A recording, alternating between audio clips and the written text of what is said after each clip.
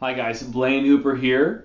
As y'all know, I am the planting resident at the Bridge, and I am so excited. My wife and I are so excited to be a part of this movement of house churches, this incredible family that is the Bridge. And so Ann and I are planning, as y'all know, Christ Our Refuge Church in Sharpstown in Southwest Houston to reach for Jesus first generation immigrants and refugees, and really to welcome all people that are far from God into his family, which is what our passage is about today, actually, by sharing Christ's love. This month we are starting off, I'm kicking off the beginning of a series for Advent. And Advent is the celebration and the anticipation of the coming of God's one and only or uniquely born Son, Jesus. And to mark this beautiful season, moving towards the culmination, what we would call Epiphany, or the appearance of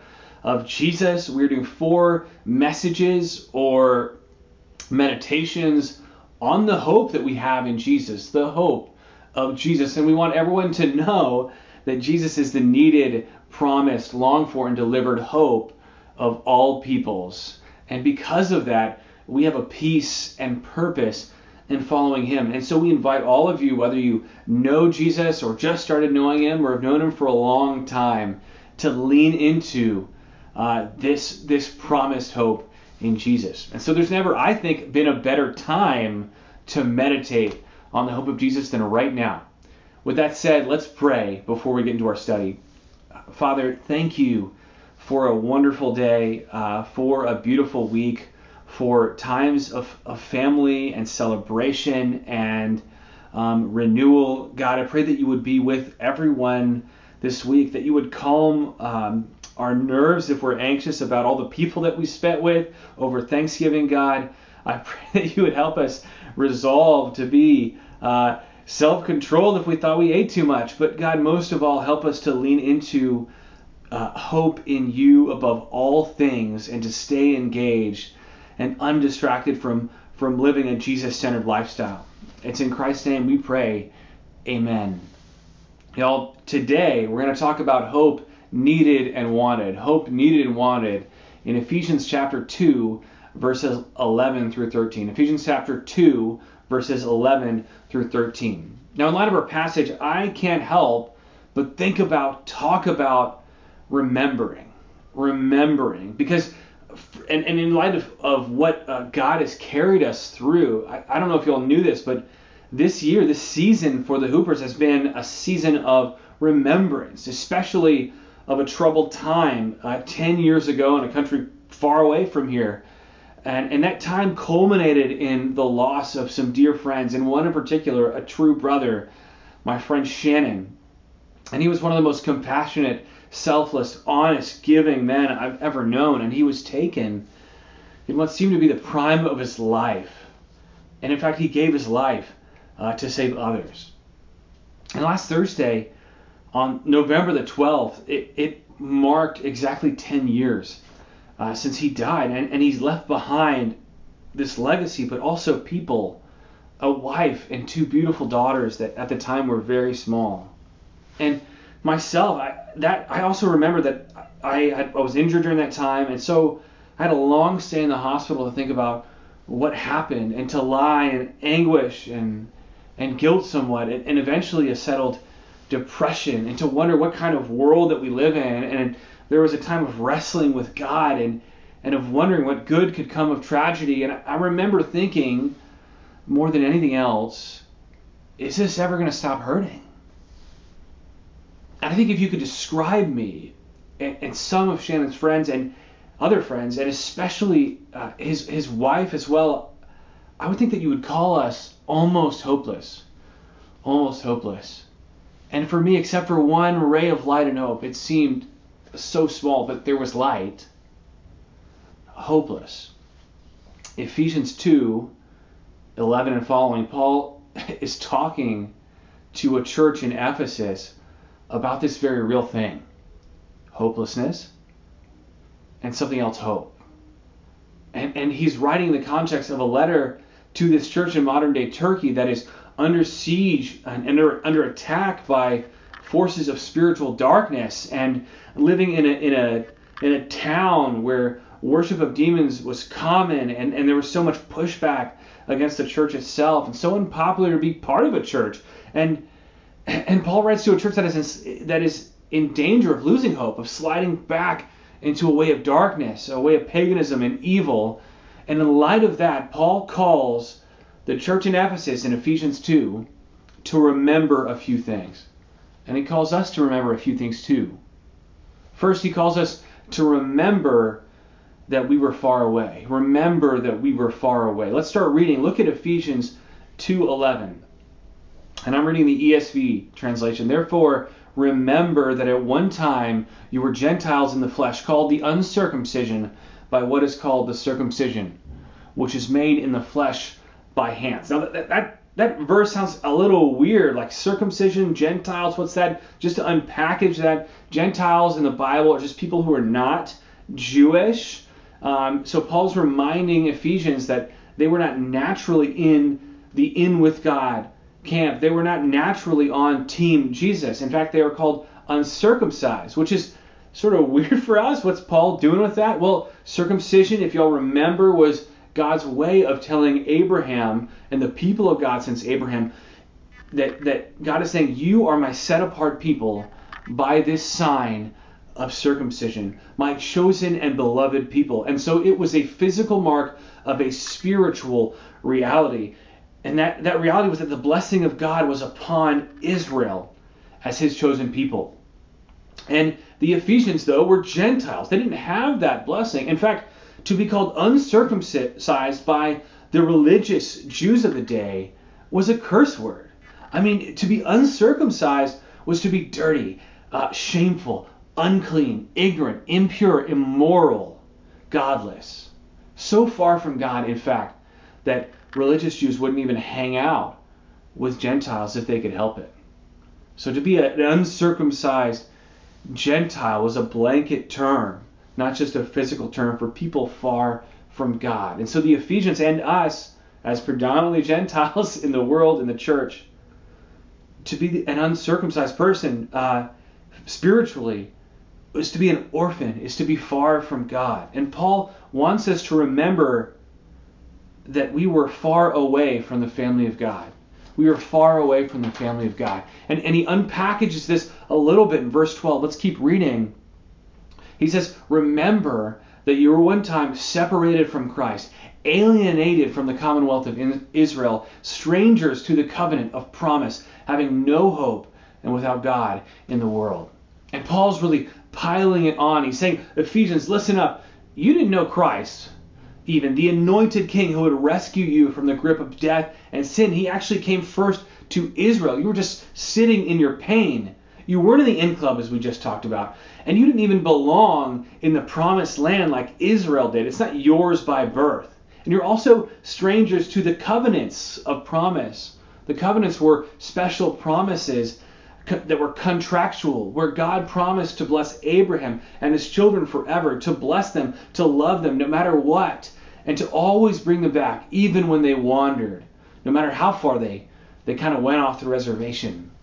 And so Paul summarizes, brutally, Ephesians, you had no hope.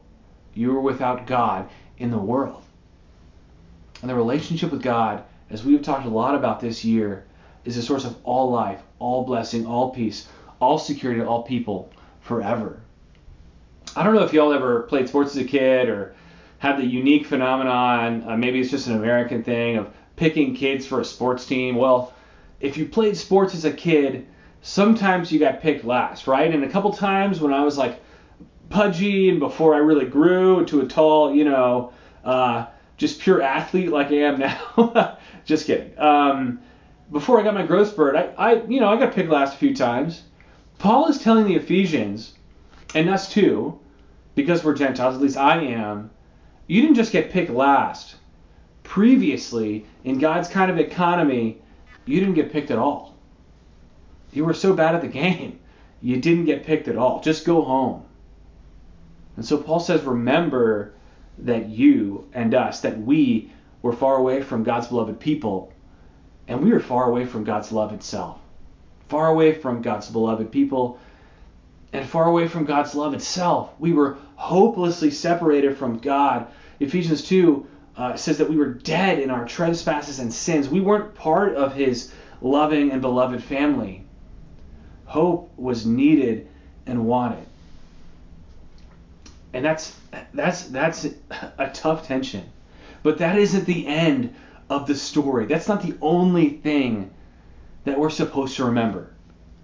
Now, a little farther down, after Shannon died, one thing that was consistently most just heart-wrenching and agonizing for me, and most troubling, was that honestly I didn't know where he was. I didn't know if he knew Jesus. I didn't know if I'd ever, like in eternity, see my friend again. A couple years later, after, this was 2012, we went to visit his family. And Shannon's father-in-law was there, and I was surprised to find that he was a deacon in a Baptist church. And so I asked him about Shannon's faith and some of his spiritual conversations with Shannon. And this man told me, he said, "Look, Blaine, I know where Shannon's at. Before he left on deployment with y'all, I shared the gospel with him. And he accepted Jesus as Savior. And y'all, I cried tears of joy. God had answered my prayers even before I cried out to him." You see, there was more to the story than I even knew. There was a person working in the darkness to bring light, to bring hope, and that was Jesus. And last week, it gets even better. I had the honor of standing by Shannon's grave to mark 10 years since his passing. It's been a long time. And a number of the guys were there with us, and it was hard. But y'all, something had changed. It was no longer a hopeless gathering. In fact, it was filled with joy and quiet remembrances and old jokes and practical jokes. And Shannon's wife was still sad. There was still sting, but she had this outflowing of joy because even she too has come to know Jesus through this experience. And so most of the men that I was looking around the grave that we serve with, and now they're leading their families to Jesus. And I found that God used this catastrophic separation.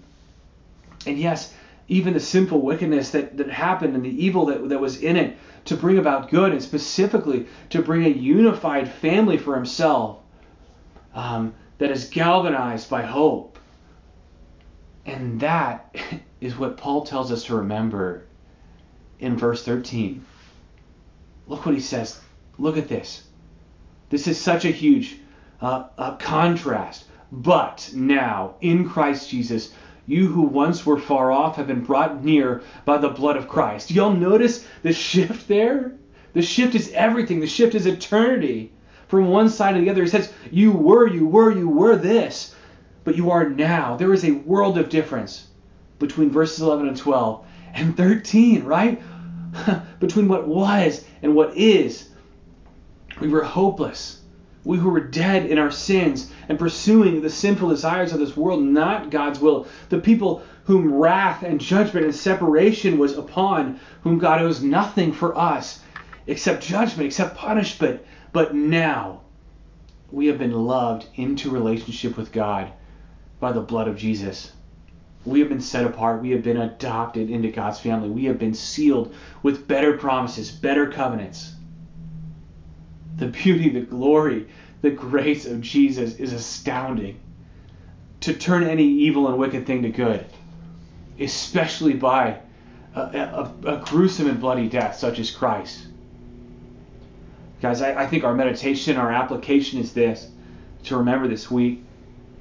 It's to remember and not to forget what Jesus, where Jesus has brought you. To remember and not to forget where Jesus has brought you. This is a season, in fact, where we are heavily tempted, right, to forget, to dull ourselves with frantic activity, to hope in things and people other than Jesus, to hope in political systems and new administrations, to hope in getting new and more stuff, more toys. to hope in even a set of events or parties or renewed associations with friends. And y'all, I'm not saying we shouldn't enjoy those things or receive those things with a special gratitude. We should. But still, more than anything else, we should look forward to celebrating Jesus Christ, the Son of God, come in the flesh. We should remember Jesus Christ, risen from the dead, the promised offspring of David, the curse breaker, the sin breaker, the hope of the world. Let's pray. God our Father, we are in awe of your great grace and mercy with which you loved us. You have pursued us for your glory and for our good to the end. We did not want you, God. And initially we did not even choose you, but you chose us. Father, I pray that we would live in light of your beauty and grace and mercy. And I pray that the Spirit would help us to remember and not to forget all of your blessings, and to remember the heart of a God who sacrifices. It's in Jesus' mighty name we pray. Amen.